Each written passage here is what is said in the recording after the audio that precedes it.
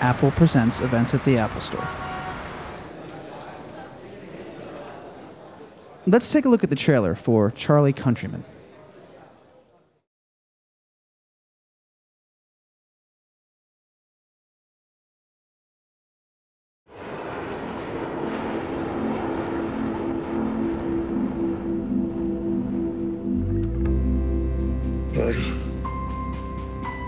Excuse me, what do we do with the dead man on the plane? Firstly, lower your voice.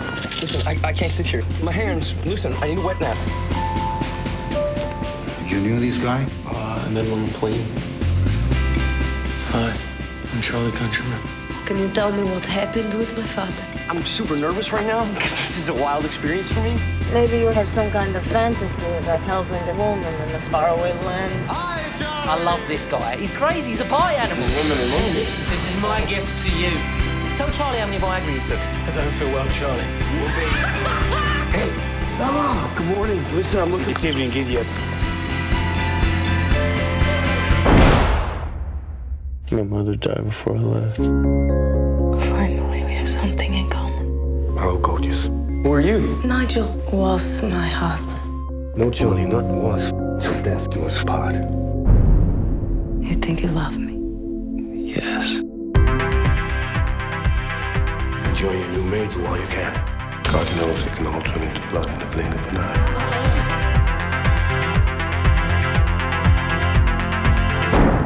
Charlie, do you have any idea what kind of a man he is?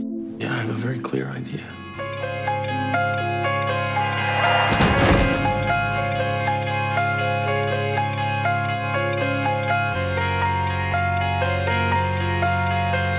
Charlie, get out of here. I saw the tape.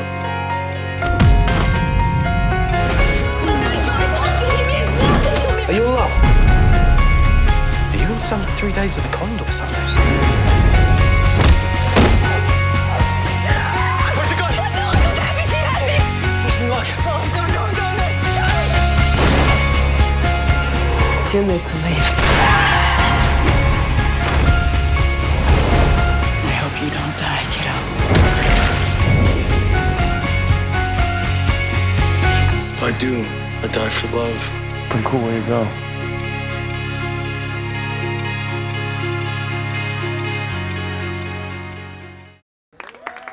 Ladies and gentlemen, please welcome this evening's guest moderator from Entertainment Weekly, Tom Geyer, and tonight's guests, Evan Rachel Wood and Frederick Bond. Thank you all for being here, first of all, and thank you, Evan and Frederick. Thank you. So, Frederick, tell me a little bit. This was started out as a Blacklist script, and the famed Blacklist. So, how did you come to become associated with Does it? people know what Blacklist is? Should explain. Sure. It's basically a list of the best unproduced scripts that circles around Hollywood, but nobody dares to take a gamble on. So every year there's a list of there's executives making the list of the ones that they wish they had produced but didn't dare to. And so, you had started out as a commercials director, and Yeah, this is your correct. first feature film. I think the commercial of yours that I think people probably best know is it was a Heineken commercial. Yeah, we've done a series of Heineken commercials. Yeah, that's been running here a lot. There's a memorable one that's like 90 seconds long of this Yep. guy who does incredible things. Yep. Now, how did you come upon this as your first feature film? You know, I read the script like 5-6 years ago, and I just was blown away by the sheer romance. The romance of it really blew me away, and the unpredictability of the story I just loved. And it kind of reminded me of, you know, movies that I grew up loving, like After Hours, True Romance, Trainspotting, and even some French movies, you know, like Diva and Lovers on a Bridge. You know, a lot of... It was a mix of a lot of feelings, you know, that I got hooked up to. But basically, but also on a personal level, it really resonated with, you know, being 21 and going on that world around the trip that I did, living in hostels and meeting incredible people and coming in unbelievable situations because you're just fresh to the world and curious and stupid, I guess, you know. Now, where did you grow up? I grew up in outside Stockholm, in the suburbs of Stockholm. Yeah. So does that involve, is it the Eurail pass, or do you come to America and do Amtrak? What's the European version of that? My version was Australia, New Zealand, Japan, and America. So I ended up actually in Venice Beach, where I live now, and lived in hostels and had sort of Charlie's experience there. So now, how did you come upon casting this project? Because Shia and Evan are terrific together, but not necessarily the first choices that people would necessarily think of for these roles. We had been trying. Shia was also one of the first that read the script. Very early on. He's very tuned into what's new and what's happening in town that might be edgy. So I wouldn't be surprised if he'd read this the day after Matt finished the script. Somehow got hold of it. But so this is Matt Drake who. Matt Drake, the writer. So basically, Shia attached himself then to the script and was going to do it. But out of scheduling reasons, as it normally happens, he couldn't do it anymore. And then I came on, and we had other actors was going to do it, and eventually it didn't work. And so Shia called me up one day and said, "This is the script I've been dreaming about and wanting to do for the last 5-6 years. Please let me do it." So and I met him, and we had an amazing connection, and I saw his fire in the eyes. Yeah. And then instantly after we started to spitballing, who's this woman, who's this Romanian girl, and we instantly talked about Evan and wanted to meet her, and there's very few actresses that had those qualities that we needed in Gabby that can play that, and Evan was perfect for it. So we met Evan like a couple of weeks later, and Evan had already almost mastered the accent. I want to say, you had a bunch of coaching afterwards, but already there it was pretty amazing. So we were both completely sold. Now, Evan, had you ever worked with Shia before? No, I never worked with Shia, but we've been fans of each other for a while, and we've both been doing this since we were kids. So we've seen each other around and been kind of in the same circuit. And I've been trying to get into his projects, he's been trying to get into mine, and it's never quite worked out. And then when I got this script, I went, oh, that's why, because we're supposed to do this one.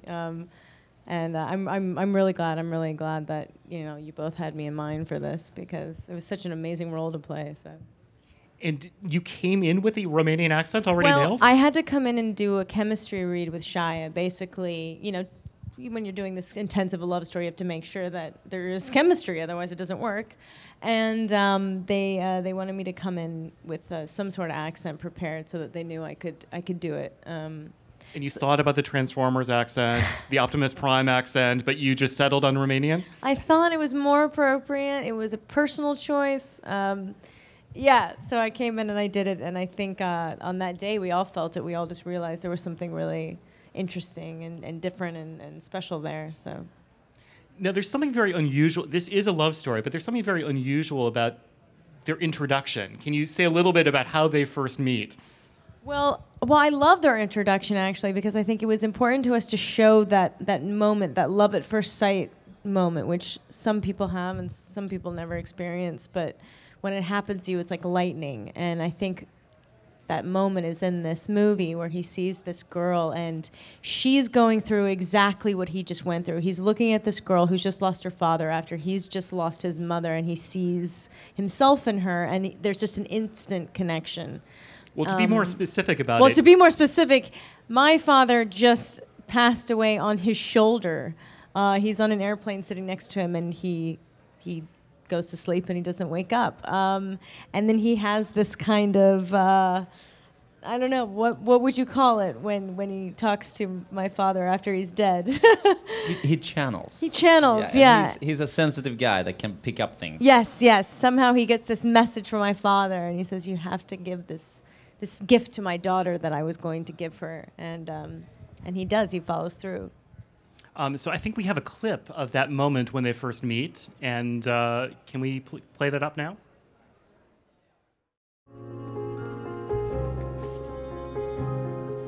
Hi, I'm Charlie Countryman. Eu sunt Gabriela Ibanescu. Can you tell me what happened with my father? He fell asleep. And, that was it. He just didn't wake up. On me, actually. He was... If you just look here. There's a drool right here.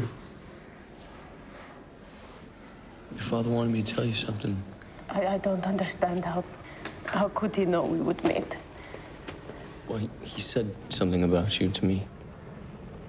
If you want to hear it. Please.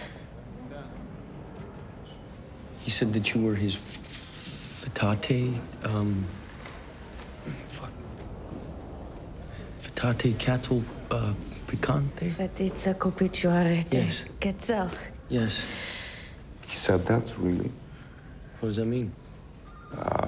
She has feet of a childish dog woman. Puppy fit girl.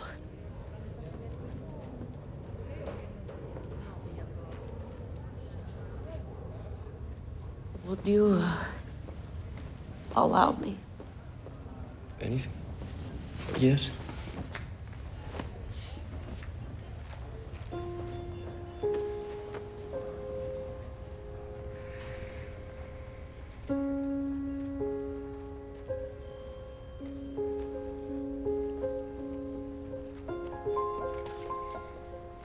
Thank you.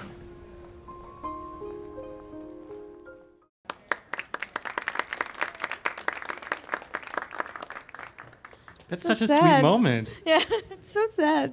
What I find interesting is there almost seems to be a kind of gender role reversal that goes on in this movie. That Shia's character is much more the kind of lovesick puppy dog, and you are almost the guy in the relationship, the more standoffish one. Yeah.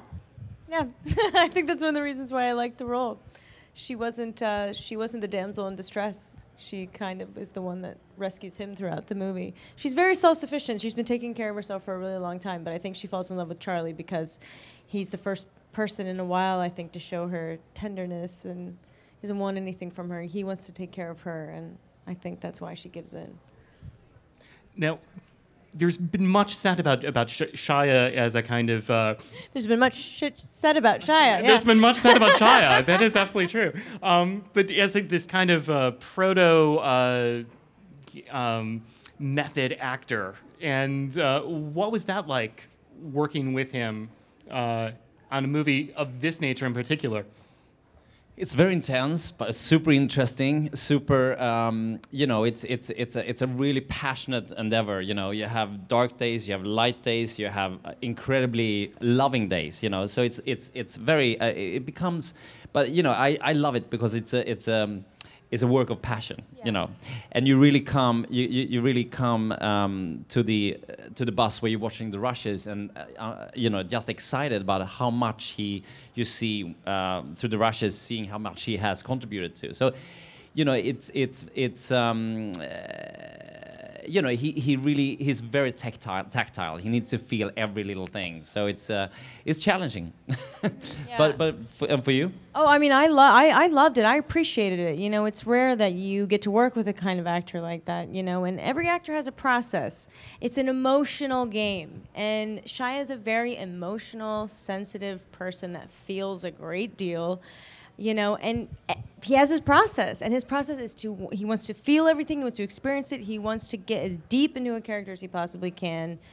And it is refreshing because, you know, whether you love him or hate him, he's a great actor and he's extremely dedicated to what he does and very focused, and he's willing to go the distance. And not a lot of people are now. He came to set in his one pair of shoes, the pants, and the T-shirt he was going to have in the movie, and that's it. I didn't see him on the cell phone one time during the entire production. Never. He was Shirley Countryman. So I think we all were like, okay. You keep you on your toes, yeah. Now, he's talked about how to prepare for, there's an extended ecstasy trip in this film, that he actually did drop acid for the film. Were you in on this, or were you aware of this? Or Really? Did he? You know? Well, I wasn't there that day. I don't know what went down. But if he did anything, I think he did it because he wanted it to be as real and as truthful as possible. And Shia, this may surprise people, has never really done a lot of drugs. He's just a very intense person without them.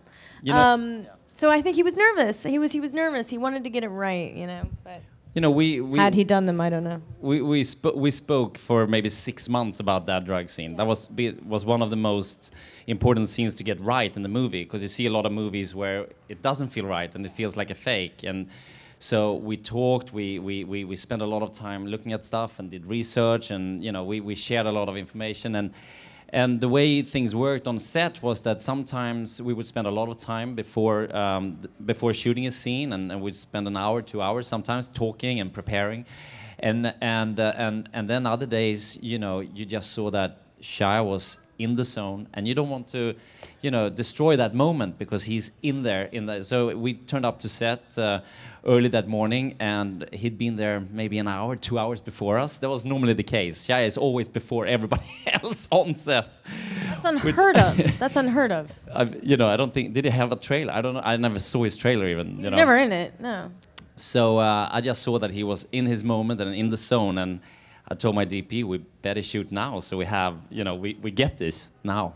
So it became it became a very interesting night, but I hope you will enjoy it when you see it. But you know what? No one was hurt in the process, and at the end of the day, there's a great performance on exactly, screen. which is the primary. Because Shia said one of our first meetings, he said, "Remember one thing: when we're dead, this movie's gonna live." Hey, he's right. And it's right. Now, did you shoot the film in Bucharest, or? Yeah.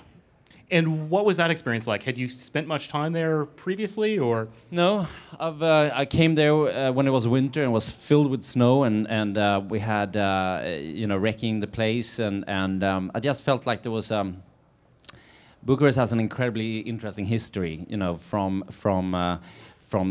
Ceausescu's times, a city that used to look like Paris in the 40s and the 50s, very romantic and incredibly beautiful, has been quite brutalized over the years. And so I wanted to find a city that in a way, like Gabby's character actually had a strong personality and had been like I said, brutalized and been kicked at over the years.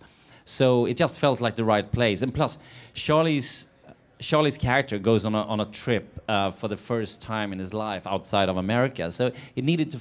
It needed feel to very be different. Totally different, and a place that wasn't cinematically that explored.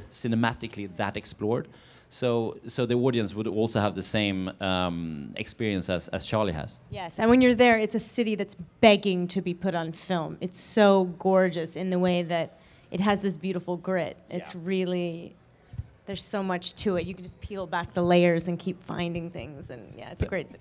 Plus, the other thing is that it was 30 degrees minus Celsius when we came there and wrecked the place, and then when we came to shoot, the whole city transformed, and out of the sewer systems comes a completely new population. Of Bucharest, sadly enough, has the biggest population of homeless kids and also of people living underground. So it's a whole, including the dogs. Yeah. So out of the sewer system comes a whole new population into the streets, which was in a lot of ways sad, but also very interesting and transformed the city a lot, for us in experiencing it. So in the movie, you will see that there's a lot of people that we came across that ended up in the movie, like the short man, the little guy, and his dog Jumbo, Marcel, and his dog Jumbo, who used to be the most successful pimp in the 90s in Bucharest.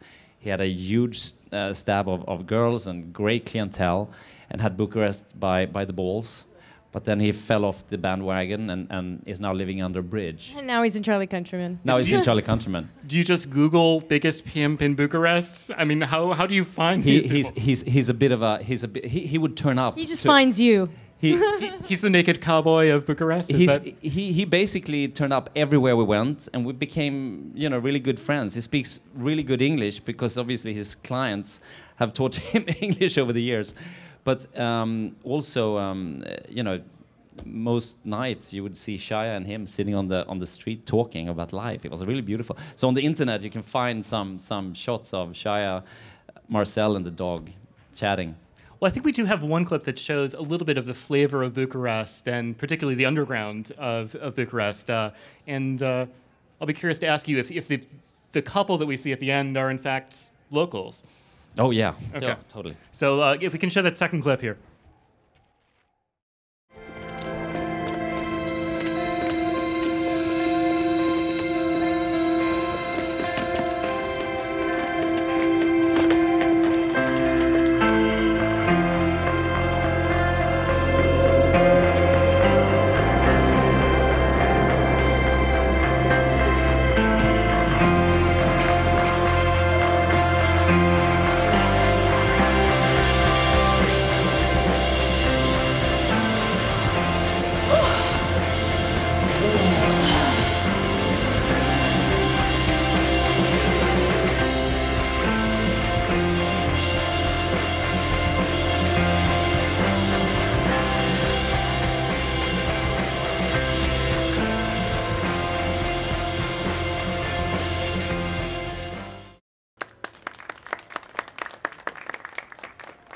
Those are not faces that you see in central casting in Hollywood, I imagine.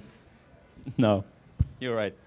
So there's a sort of sweetness to this, and I wonder how you approached. There's also some rather graphic love scenes as well, and I wonder how you approached those scenes as well. Well, I mean, I think that's what I loved about the movie is that it's so seamlessly kind of flows into action, into romance, into comedy. You know, it's all pretty flawless. Funny. I mean, the sex scenes were actually raunchier than they ended up being, but the MPAA has a problem watching a woman receive oral pleasure. It makes people uncomfortable. But 3 people getting their heads blown off, totally fine. Absolutely no problem. But a little fun fact. But no, the love scenes were approached, we wanted them to be love scenes, not just sex scenes. These are 2 people that have a very strong connection, and we wanted it to really mean something and not just be gratuitous. And I felt good filming them. Shia was a total professional and felt very safe and very comfortable. So there were limits to the method approach. Yeah. Okay. Yeah, of course. I mean, there has to be a line, but everything was talked about, beforehand and laid out, and then you just kind of go for it, you kind of see what happens. And that's pretty much what we did. And now talk a little bit about your influences here, because I can even see from these clips, there's a little bit of Danny Boyle going on, there's a little bit of Tarantino. What sort of influenced you in terms of the style and approach to this? Well,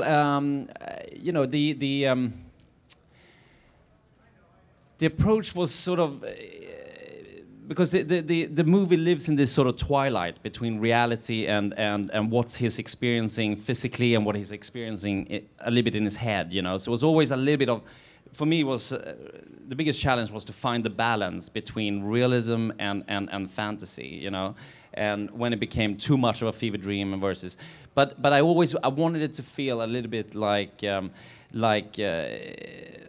almost anything is possible. And I'm from the point of view that, just because it happens in your head doesn't make it less real. I think, you react emotionally to things that might be unexplainable and not be touchy-feely. So that was sort of something that definitely guided me. So then, the story is a coming of age sort of graduate story, if you want. He's lost and he's trying to find his gripping. So all these things kind of informs you how to shoot the movie. At least for me, what is important with, how much do we push the fantasy element? How much do we move the camera, etc.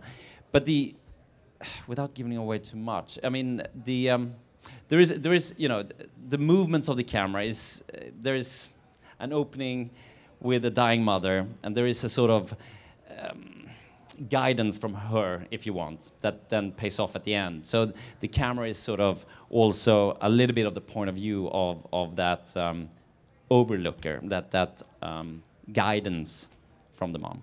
Terrific. I think we're going to open it up to questions from all of you. Hi, Evan. First of all, my name is actually Evan, believe it or not. Hi, Evan. Okay, for whatever works across the universe, The Wrestler and Ides of March, what were Woody Allen, Jim Sturgis, Mickey Rourke, and George Clooney like from your point of view? And how would you compare them to Shia LaBeouf? It's the greatest question of all time. Because it's so loaded with so many answers. I don't even remember all the things that Jim Sturgis is one of my favorite people in the world. Mickey Rourke is a trip. He's a brilliant actor. Who else? Clooney? He's exactly what you would expect. He's the most charming man in the world. Nicest guy ever. Completely talented. Oh, Woody. Well, it was an honor to work with Woody. It's... If you can do a Romanian accent, can you do a Woody? I can't. I'm going to really put her on the spot. I can't. Don't make me do that. No, I really can't, though. I would. He was great. Sometimes you don't get a lot of direction from him. I think he likes you to be as natural as possible, so he doesn't like to interfere at all, and that sometimes is very stressful as an actor. But he was wonderful. How do they compare to Shia? Was that the question? They don't. I mean, they're just totally different. There is no comparison. They're all the most different people, huh? Yeah, completely different. Hi, this is for Mr. Bond, the director. I come from a music performing and composing background, and I wanted to ask you, what was when you're giving direction for your film scoring crew and the people providing music for the story, how do you do that? Are you asking for texture? Do you ask for recurring themes? Do you ask for mood? What's your direction when it comes to underscoring your film? Underscoring? You meaning the score? The actual score. music, Yeah, the music, actual music score. Well, we wanted to find a musical landscape that was set apart from Gabby's world. Which was the classical cello and everything. So, and also, Shia listens a lot to his iPad. He always had iPod. Always having. We're in the Apple Store. Get it right. Yeah, exactly. So you always have this music in his earbuds. But I never like when you know exactly what he's listening to. So I wanted to find a score that could potentially be what he's listening to, but also give a bit of the sentiment for the scene, and help us to guide the emotional sense of the scene. So, does that answer your question? Or, well, you can say a little bit about who's on the soundtrack. It's a very impressive soundtrack. We had amazing musicians. Moby had read the script, and I had worked with him on 2 music videos, and he really wanted to help me score the music. So he, very early on, when we still were in working on and tweaking the script, he started to give us little flavors, because I wanted it to be too. I wanted the visual side of the story to run together a little bit with the music landscape and music universe. So I was very happy that he wanted to do that. And then we in the process, as we started to really dig deeper into the musical landscape, we took in a few more musicians like Dead Mono and Christoph Beck, and a DJ woman called Audrey Napoleon. Amazing musicians, all of them. That sort of gave a little tonal shifts, just to give, because the story is so vivid and dynamic. I needed a little. We needed a little bit more of a sort of a variation in the tracks, So yeah, that was largely it. How you doing, Evan? How did it feel for Across the Universe? How did it feel to play out and be part of some of the greatest songs of Beatles? It was. I never wanted a part more than that one. I went after it the second I heard they were doing it, because I always wanted to do a musical, and obviously was the biggest Beatles fan and Julie Taymor fan, and I went after it so hard. I went into the audition and I was literally sweating singing for Julie Taymor. I was so nervous. So I was incredibly excited but very nervous. But luckily, I was happy that the whole movie was being made by hardcore Beatles fans, because we didn't want it to be High School Musical, Beatles, movie. You know, we wanted it. We didn't. You know, not like there's anything wrong with that. If you're into it, that's fine. But this just we wanted something that really spoke to that time, and was a real homage to the band. And I thought they did an amazing job recreating the songs and doing the covers. And it's still just one of my favorite project I've ever worked on, hands down. Yeah. Apart from this. Apart from this, you know. We just want to make sure you guys know. That movie in the was- musical category. Yeah. That movie was shot down right down the block from where I live. Yeah. And Oh yeah, we shot all of it in New York. Still like that. Yeah, they painted a lot of the buildings in where it was Right on Rivington and Clinton. Rivington, yes, thank you. And the buildings are still painted the way that we left them. I love that. And you almost did Spider-Man Turn Off the Dark. Shh. No, I did. Well, because Julie is a very good friend of mine, and I think she really is a genius. And I did the workshop for it, and I thought there was some really great stuff in there. I thought the music was good. It just didn't work out, and my heart really goes out to them because it's very unfortunate. I think it was just a series of unfortunate events attached to that. So. Can you elaborate a little bit more about your impressions of Romania? Where you, what did you try to go see if you had a moment to see anything, and maybe where you ate, or give us a little travel log. Sorry. Okay, we the Lebanese was the place we went to every night. Ate Lebanese food. It was incredible, amazing, and so they became like our household caterers. And then we had like an Italian restaurant in the bottom of our restaurant, which were actually a really amazing Romanian cross fusion place. Yeah, it was incredible too. Then we had the old bistro, which was around the corner from the hotel, called I think it was called Café de Paris or something like that. You know, but actually was only serving Romanian food. And I used to go to this club called Goblin. That was my favorite. Did you ever go there? No, I didn't. It was right across from the kebab stand that's in the movie. Oh, okay. It's the one where when you walk in, you have to go under like a woman's legs, like under her skirt. Do you remember that? Yeah. Like we the awning. that The place. awning was literally a woman's yeah. legs, and then her skirt was the awning. Yeah, that place was awesome. And then there was a jazz club across the street where we actually found these musicians. A few blocks away actually, but nevertheless, which was I can't remember the name, but Adrian and his gang, the cello guys, used to play there, so they also became like close buddies of ours, and they actually wrote a whole soundtrack. You know, they so loved the project that they in their spare time, they knew that we were going to do this, but they kind of in their spare time wrote almost the entire soundtrack to the movie. It was, yeah, that was the kind of. Did you go to Transylvania? Did you go to Dracula's castle? No. I did. You did? Yeah.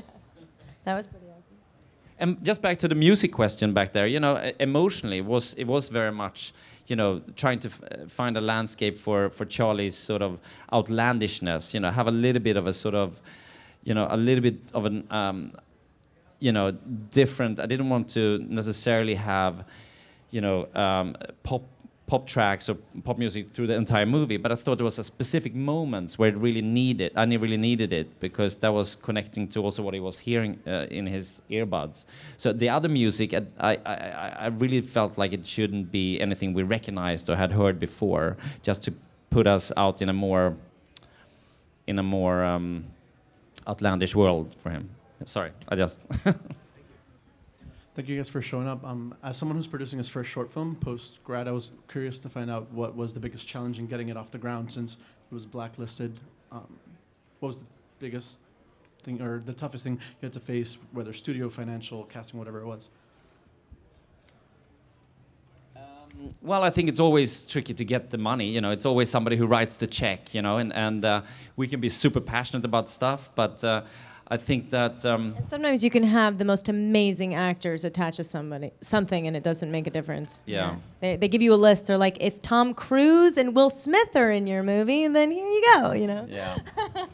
No, but I think I want to say. I mean, you have more experience than I have on this, but I feel like every project is extremely for everybody. If a movie gets made, it's a miracle. Every movie that you see is a little miracle. Yeah. You should know that. And every movie has a group of extremely hardworking people that's worked around the clock to get it made. Even on the top tier of filmmakers, I think it's sort of the same thing, actually. Well, Frederick Bond, Evan Rachel Wood, Charlie Countryman opens this Friday and is on VOD, also available this Friday. I'm Tom Geyer from Entertainment Weekly. Thank you again for coming to the Apple Store. Thanks for coming. Thank you. Thanks for coming out.